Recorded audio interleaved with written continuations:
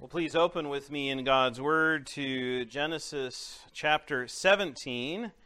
Genesis 17, we have been looking together at Abraham, the life of Abraham here through the book of Genesis. While you're turning there, I wonder how many of you enjoy studying history? Now, aside from few of us history nerds, some of you are probably rolling your eyes or wondering, do I really need to endure a history lesson this morning? But history can be and often is very important, especially the lessons we can learn from history. And in ancient history, this morning there will be some helpful truths that will bring us a fuller understanding of what we find here in this chapter of Scripture. So let's briefly consider this morning what was called the suzerain vassal treaties that took place between kings and kingdoms centuries ago. But imagine yourself in a city there in the land of Canaan. And there you are in a city, and you have a king that rules and reigns over you. But you know in the distance there's another kingdom with another king. And further away in a different direction, there's yet another kingdom with another king. So spread throughout the land, you have all these kingdoms. Some are stronger than others. Maybe their location is better. Maybe there are more people present. Maybe they have more wealth and riches and military and training.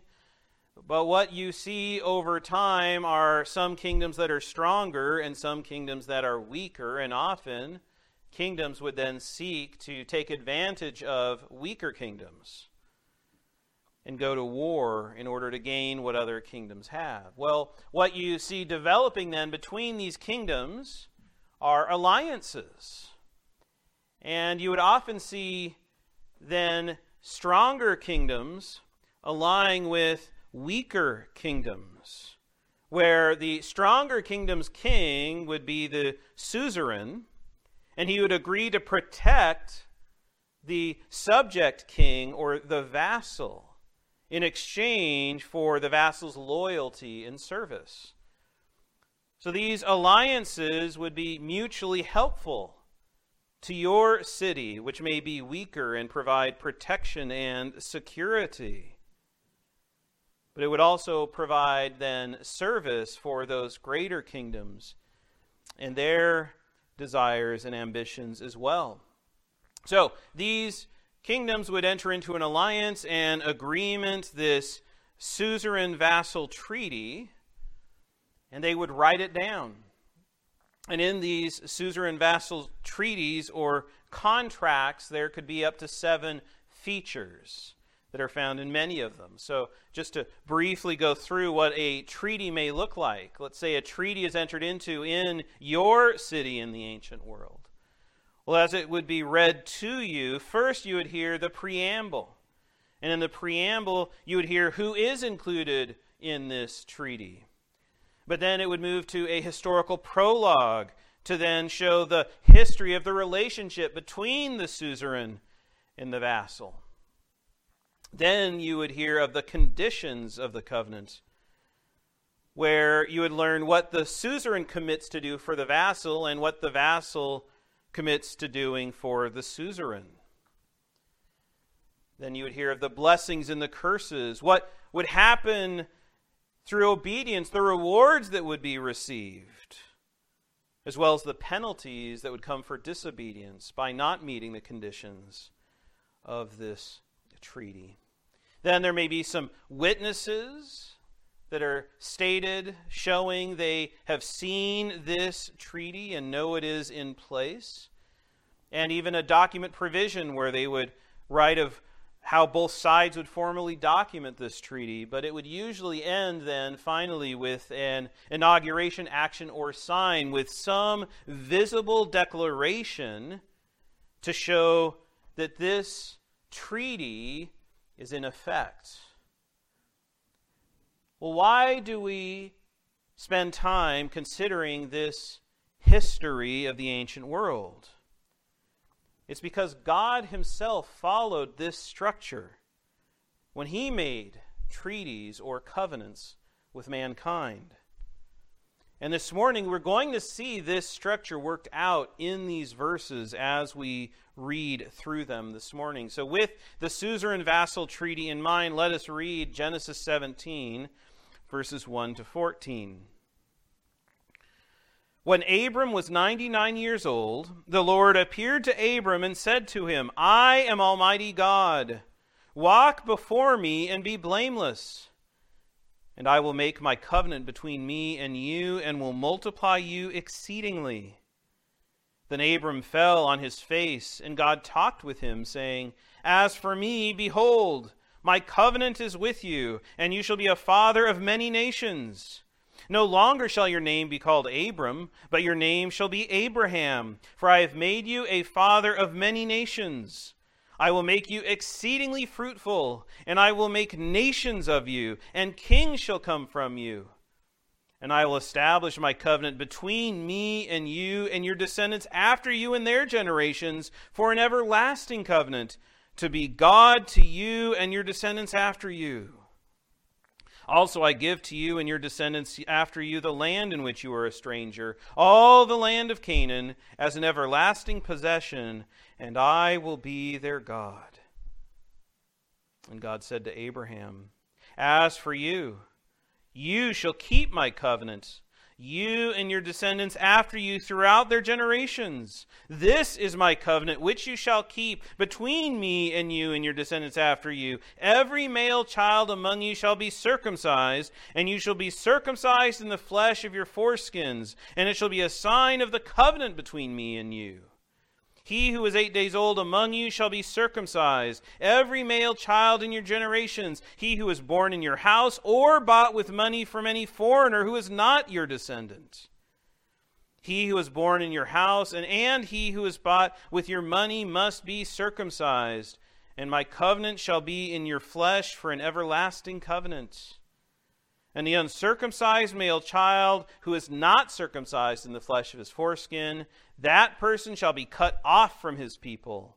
He has broken my covenant. Now, brothers and sisters, before we continue, let's again go before our Lord in prayer.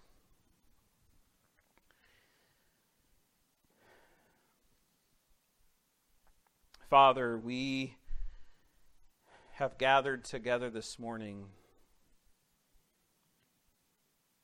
because we are spiritually hungry, because our souls need to be fed by the truths that you reveal to us through your word. And so we pray that this will be a great banquet feast to where we will see and rejoice in Jesus Christ through these verses. So, Father, we pray you will keep any distractions far from us, that any concerns in the middle of a pandemic will flee out of our minds, and that we will eagerly focus on hearing from you as your word is preached. Father, I ask that as the one you have entrusted with this word, that you will use me then to speak to your people in the power of your Holy Spirit, that your word will not return void, and that I will not simply be before those for whom Christ has died, giving my own reflections on this chapter and in these verses, but that I will become the one through whom you speak for the edification and encouragement of the saints, for the evangelization and salvation of the sinners who are present among us. We ask that you be with us this morning, Father, knowing that you are with us because of our Savior Jesus Christ. So we pray all these things in His name this morning. Amen. Amen. Brothers and sisters, what do we learn then from God's treaty or His covenant with Abraham? Well, the answer is found here through 3 speeches that God makes with Abraham. You may have noticed 3 times in these verses God speaks to Abraham, or as he begins in this chapter, to Abram. So let's break this down into the 3 speeches then. The first speech we could call God's covenant renewal. God's covenant renewal, and it's found in verses 1 and 2. But the second speech is in verses 3 to 8, God's covenant relationship. God's covenant relationship. Finally, the third speech we read in verses 9 to 14, which is God's covenant requirement. So we begin with God's covenant renewal, then God's covenant relationship, and finally God's covenant requirement. Let's begin then with the first speech, looking at God's covenant renewal. Remember, here we are in the middle of the book of Genesis, and Genesis begins with God creating the world and everything in the world, and at the climax of His creation, He creates humanity to then rule and reign over this world in an act of worship and glorifying God and reflecting Him in this world. But then humanity rebels against God as our first parents, Adam and Eve, sin. And this sin brings judgment against humanity as humans and this world are cursed. We are cursed with death and with the corruption that then is spreading throughout the world.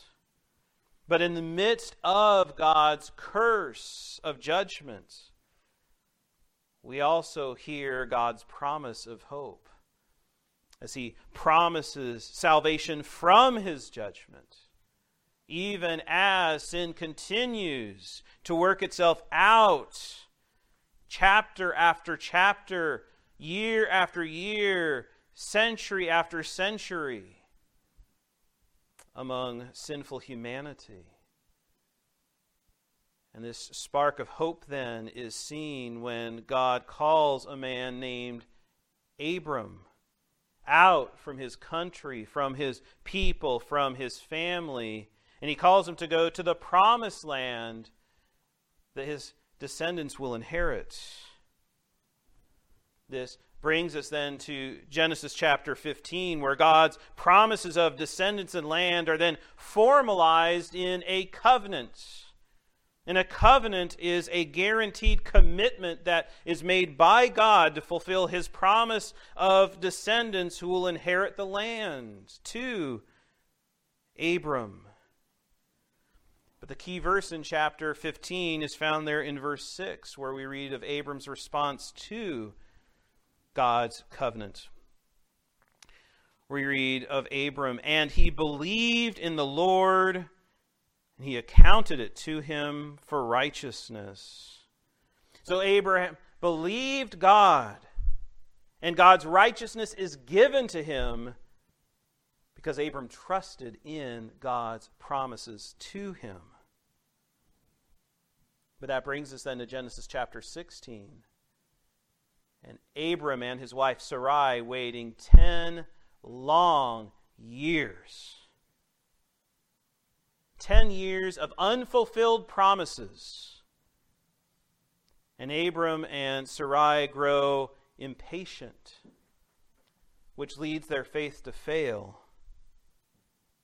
And Sarai gives Abram her Egyptian maidservant Sarai to marry as a concubine so that then she can have children, not according to God's promise, but according to their own efforts in the flesh.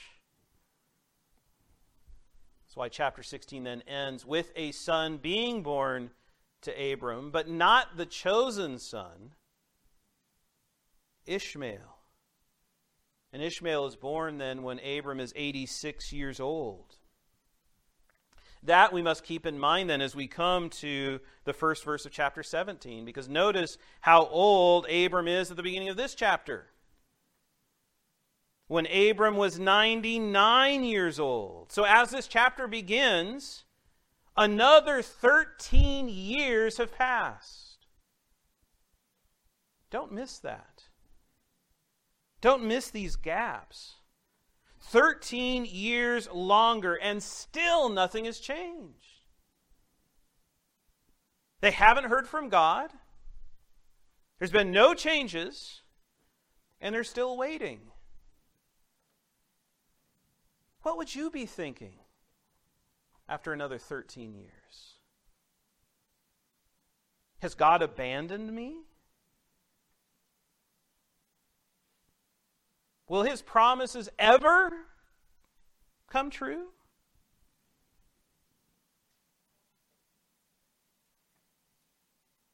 It's after all these years then, the Lord once again appears to Abram.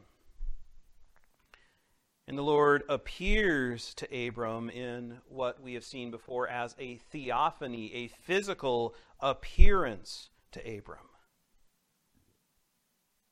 And notice when He appears as a theophany, the word Lord there is in all capital letters, which means this is the covenant name of God. God has covenanted with Abram, and now He returns to renew this covenant.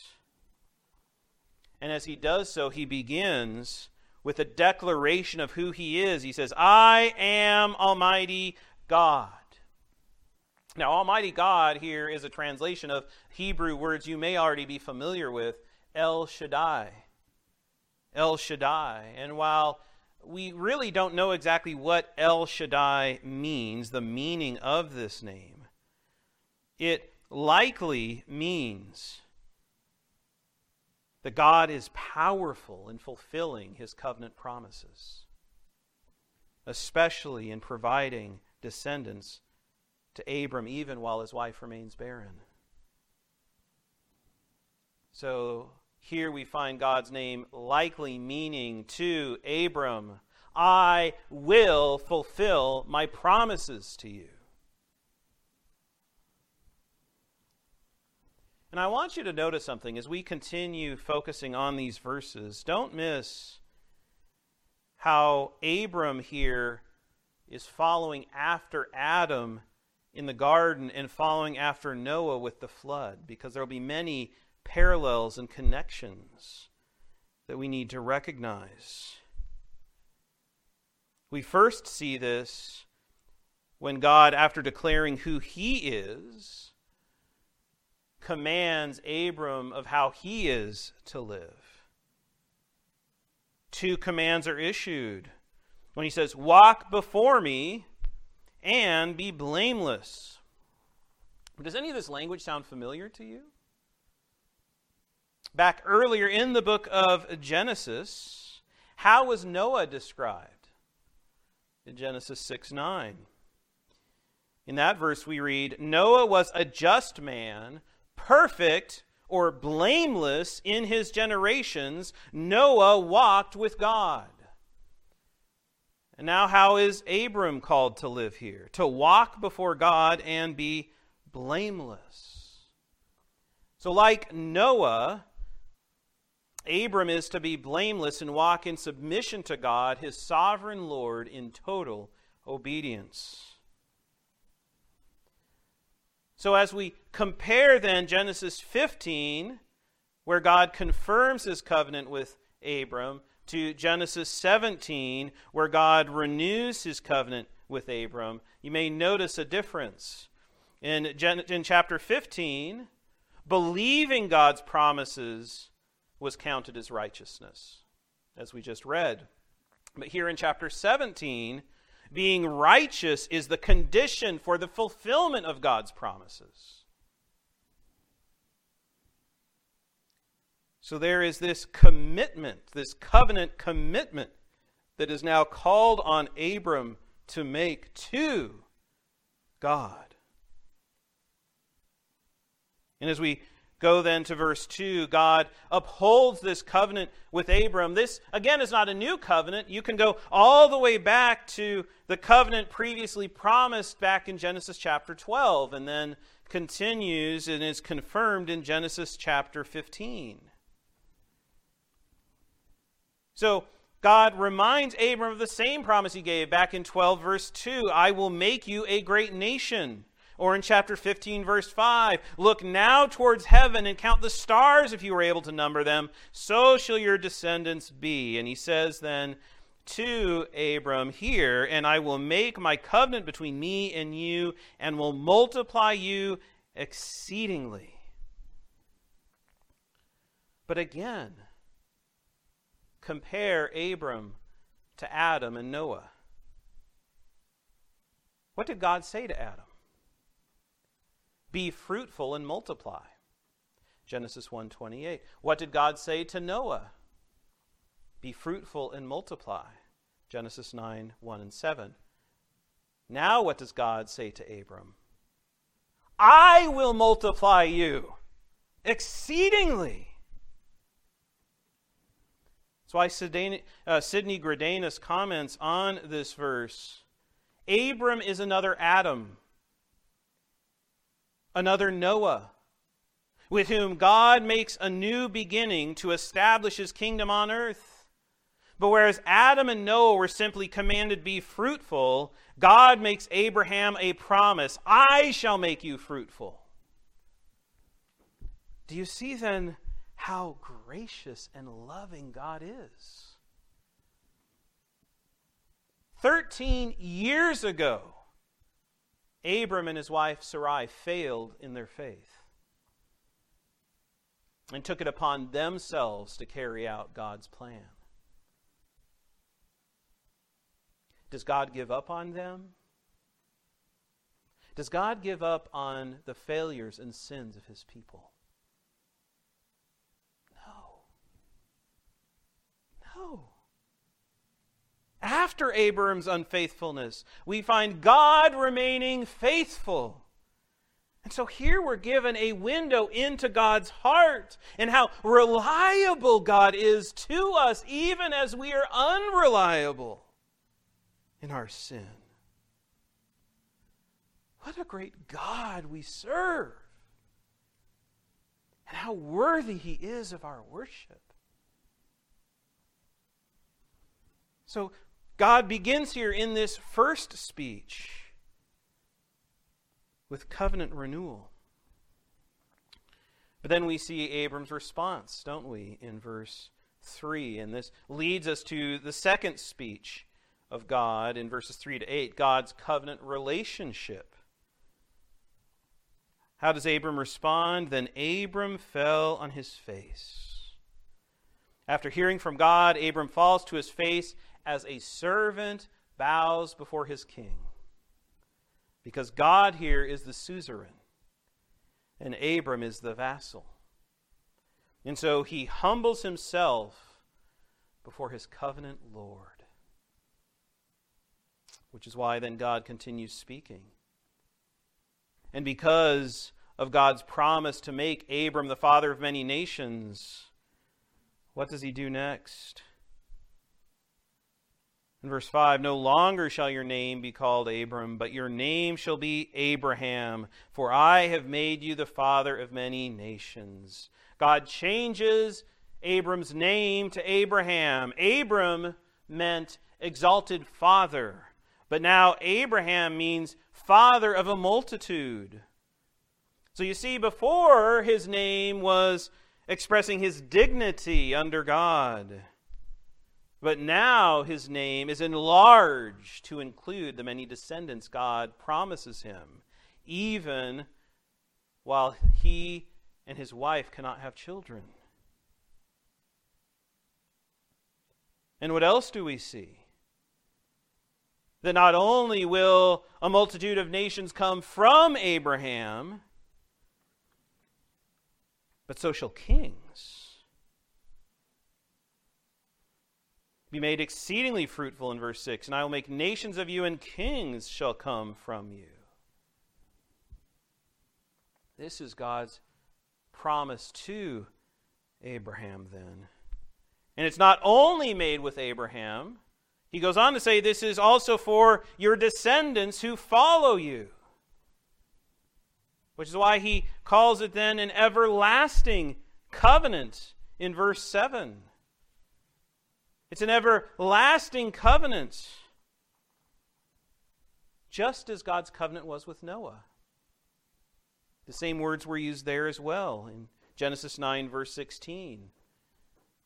When God raised a bow or a rainbow in the sky, God says, the rainbow shall be in the cloud, and I will look on it to remember the everlasting covenant between God and every creature living of all flesh on the earth. Again, it is the everlasting covenant that Noah expresses there to God.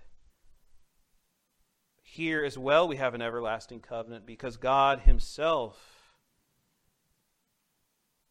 is faithful and he does not change. But as we consider this covenant, don't miss the heart of God's covenant with Abram and his descendants. It's there at the end of verse 7. This everlasting covenant is a relationship. God commits or promises to be God to you and to your descendants after you. He's saying, I will be your God, and you will be my people. Fundamental then to God's covenant is a personal relationship with them. And it's out of this personal relationship with them that God's chosen people will then receive the promised land of Canaan as an everlasting possession, meaning that this land will continue to be passed on through Abraham's descendants, generation after generation. But as we're looking at this covenant, do you see how God expands on the previous promises that he has made to Abraham? Here, Abraham's descendants will be multiplied into nations and will live in the promised land of Canaan, where they will live under the rule of kings. And God again emphasizes his covenantal relationship with Abram's descendants, who will then live in a kingdom. And of course, this then is the kingdom that will come, the kingdom of Israel, which also then anticipates the kingdom of Israel being ruled under a Davidic dynasty of kings, as Abraham's descendants live in this land. So here in these verses, we see God's guarantee to protect Abraham's descendants and to provide them with life and prosperity in the land that he will give them. Do you see then how our God is not a distant or an impersonal God, but our God is a close and a loving God? I like how our Church's Confession of Faith, the Second London Confession, the 1689 Confession of Faith, summarizes this truth of how God personally relates to us in chapter 7, the first paragraph. The confession summarizes biblical truth as it says, the distance between God and the creature is so great that although reasonable creatures do owe obedience to him as their creator, yet they could never have attained the reward of life but by some voluntary condescension on God's part, which he hath been pleased to express by way of covenant. God voluntarily condescends. He does not have to relate to us this way.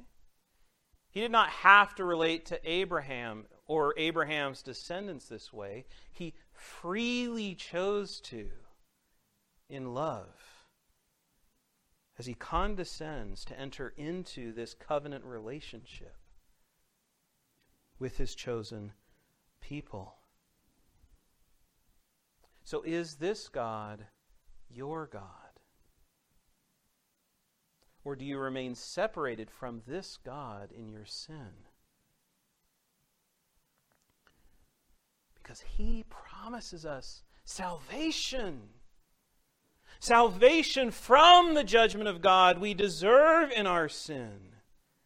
And this promise of salvation is seen through the covenant that God here makes with Abraham.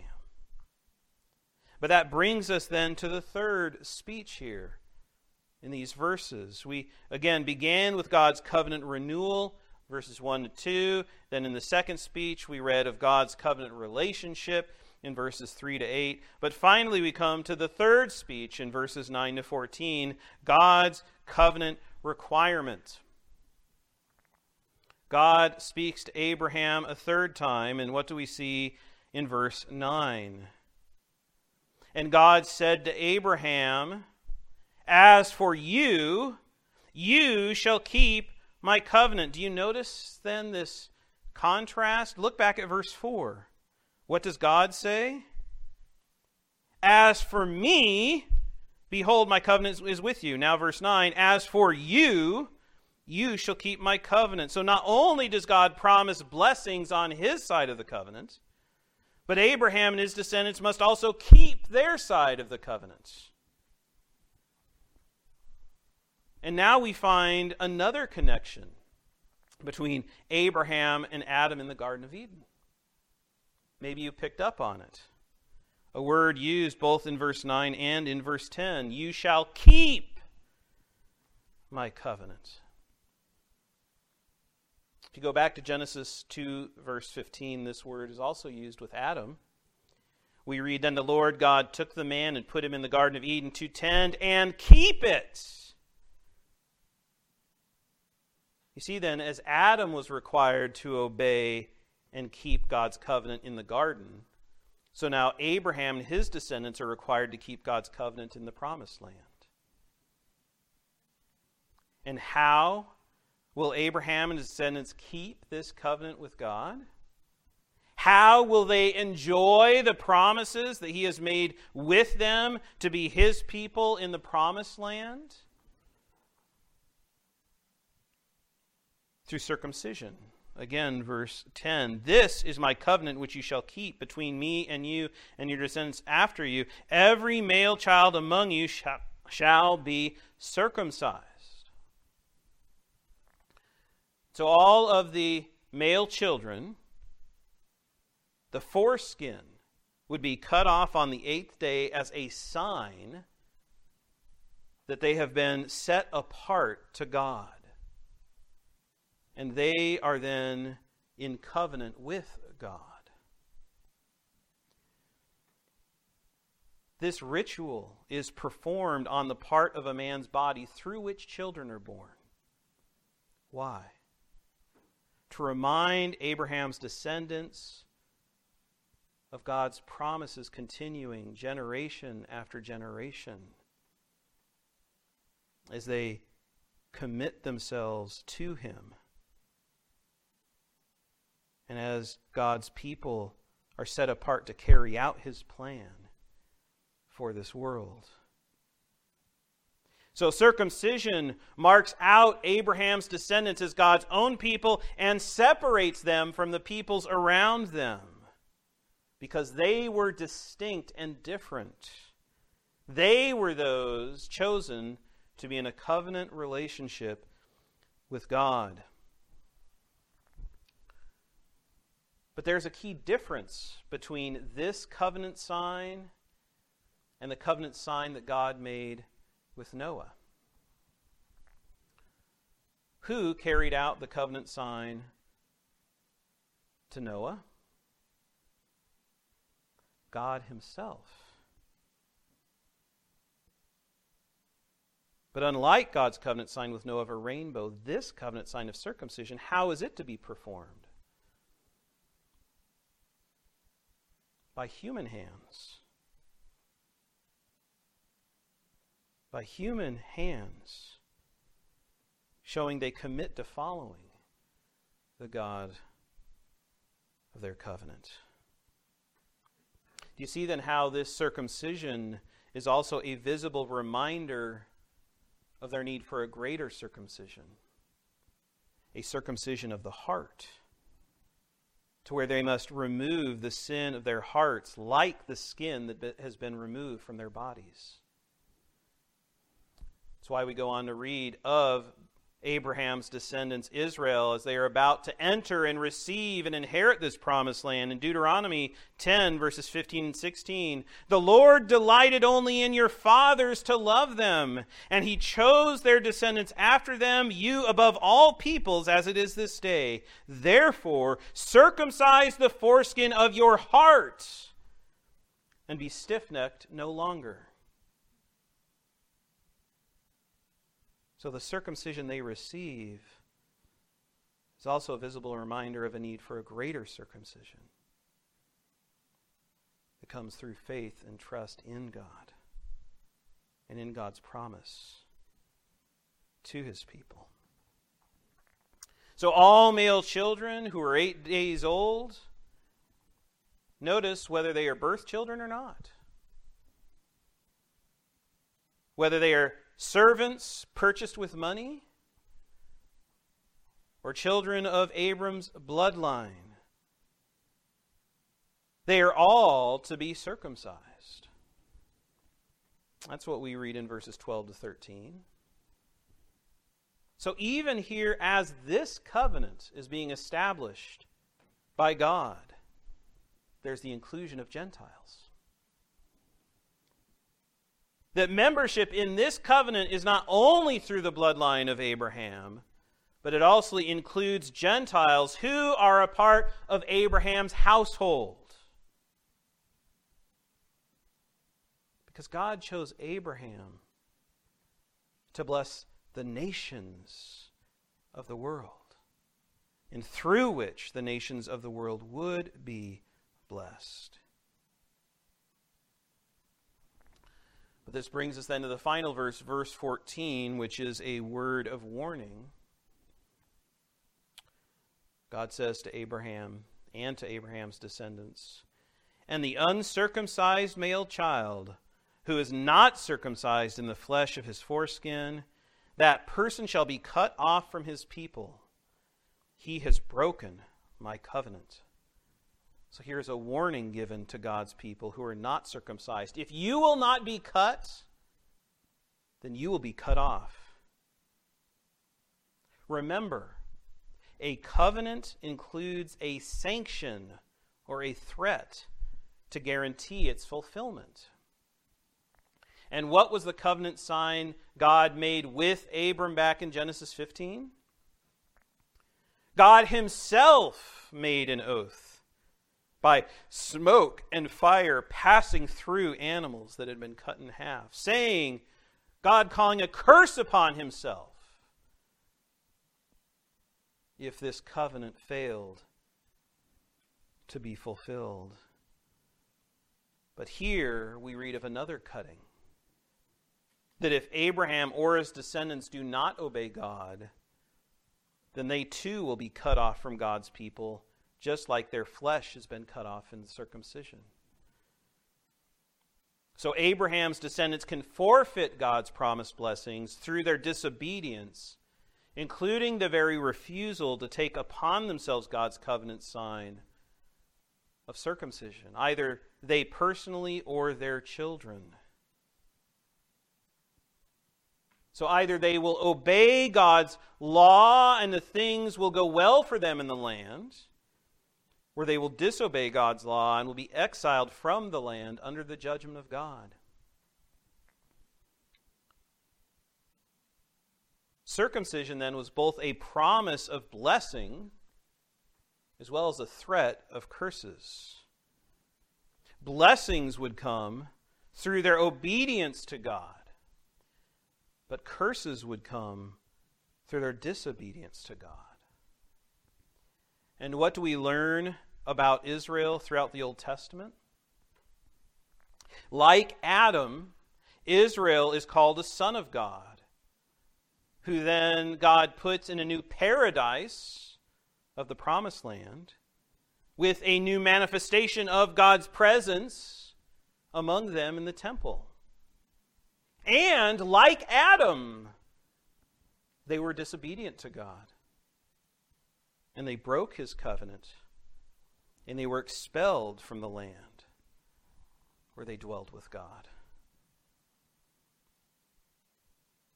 See, while Abraham's descendants failed to keep God's covenant with them, God reveals through them how his promise of salvation will be fulfilled by a faithful descendant of Abraham. I appreciate how Sam Renihan, in his recent book, The Mystery of Christ, summarizes this. Renihan says, God promised Abraham that he would multiply his descendants into nations with kings that would dwell in Canaan after a time of slavery, and that from these numerous descendants an offspring would be born who would mediate blessing to the world. As for Abraham and his descendants, they must keep God's commands, particularly circumcision, or else they forfeit participation in the promised blessings. He goes on to write, God fulfilled his promises corporately and nationally to Israel, though individuals cut themselves off from the covenant through unfaithfulness. The Bible itself declares that God discharged his duties and fulfilled his obligations completely. And by the way, as a side note, if you have not yet picked up a copy of this book, The Mystery of Christ, I'd encourage you to do so. It helps show us the unfolding of the mystery of Christ through the covenants of Scripture, including the Abrahamic covenant. And we have some available if you're interested in the back, but a very helpful resource. What we find, though, here, as we return to the question we began with, is I think we're ready to answer the question, what do we learn from God's covenant with Abraham? What do we learn with God's covenant with Abraham? And here's the answer. God's people must keep God's covenant to receive God's blessings. God's people must keep God's covenant to receive God's blessings. And while Israel failed to keep God's covenants, God himself becomes a descendant of Abraham so that he would succeed. And he would be the one to keep God's covenant and receive God's blessings for his people. God himself becomes man in the person of Jesus Christ to take our place. Living a life walking before God and blameless. And at the end of his life, then voluntarily being nailed to the cross to take the very punishment and curse of sin we all deserve as he sheds his blood for us. He then is the one through which God's promise of salvation comes. He is the one to whom we look to, having fulfilled the promises God gave to his people throughout the Old Testament. He is the one through whom we receive salvation by faith. So believe in Christ as Abraham believed, and receive Christ's righteousness as your own. come to Christ by faith and confess your sins to Him, where you will be forgiven and reconciled and receive eternal life to enjoy in God's presence. Brothers and sisters, God's covenant with Abraham points us to a greater covenant that came in Christ, the new covenant. So I want us to rejoice this morning in this new covenant of grace. Let's read more of this new covenant. Hebrews chapter 8. If you will, turn with me to Hebrews 8, and together we'll read verses 7 to 13, where Jesus Christ establishes this new covenant of salvation for all those who believe in Him and trust in what He has done for us. And here in the book of Hebrews, we read of the fulfillment of the new covenant that the prophet Jeremiah proclaimed back in the Old Testament. But let's read it together. Hebrews 8, verses 7 to 13. For if that first covenant had been faultless, then no place would have been sought for a second. Because finding fault with them, he says, Behold, the days are coming, says the Lord, when I will make a new covenant with the house of Israel and with the house of Judah, not according to the covenant that I made with their fathers in the day when I took them by the hand to lead them out of the land of Egypt, because they did not continue in my covenant, and I disregarded them, says the Lord. For this is the covenant that I will make with the house of Israel after those days, says the Lord. I will put my laws in their mind and write them on their hearts. And listen to those key words. I will be their God, and they shall be my people. None of them shall teach his neighbor, and none of them his brother, saying, Know the Lord, for all shall know me, from the least of them to the greatest of them. For I'll be merciful to their unrighteousness, and their sins and their lawless deeds I will remember no more.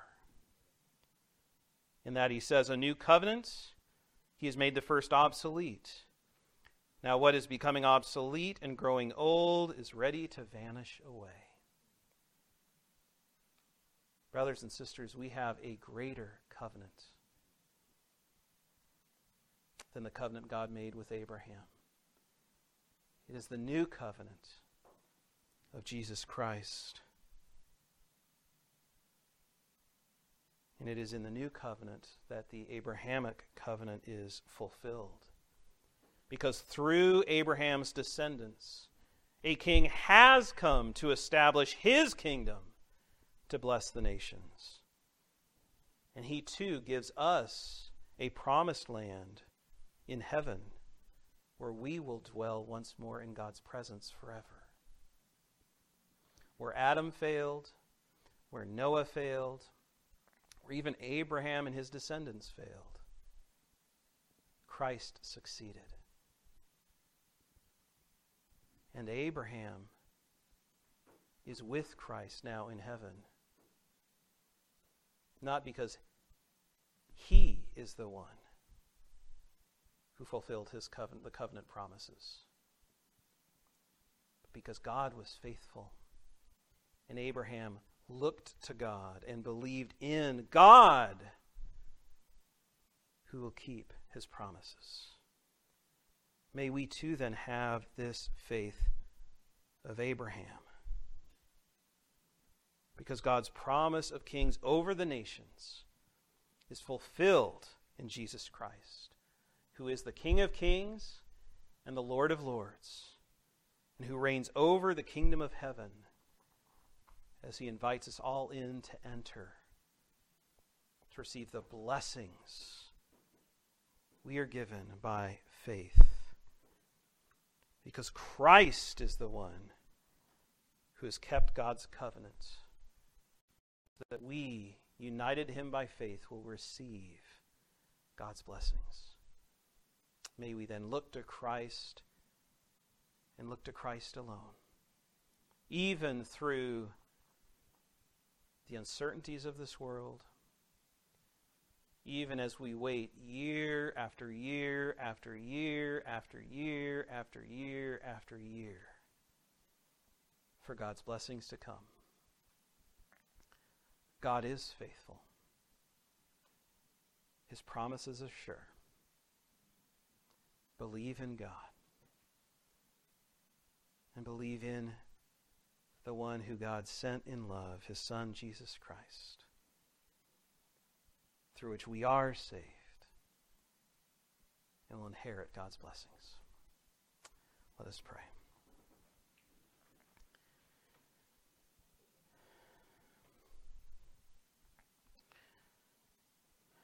Father, we pray that you will be at work among us this morning, that we will see the glory and the beauty of Christ through your covenant with Abraham. May we not be like those who are unfaithful, who seek to live in our own strength and according to our own will, but as those who are looking to Christ and depending upon him, knowing that he will give us the strength to live in this world as we anxiously wait for the curses that have come into this world through sin of death and corruption to finally and fully be removed when Jesus returns. Father, we ask all these things in the name of our precious Savior, Jesus Christ.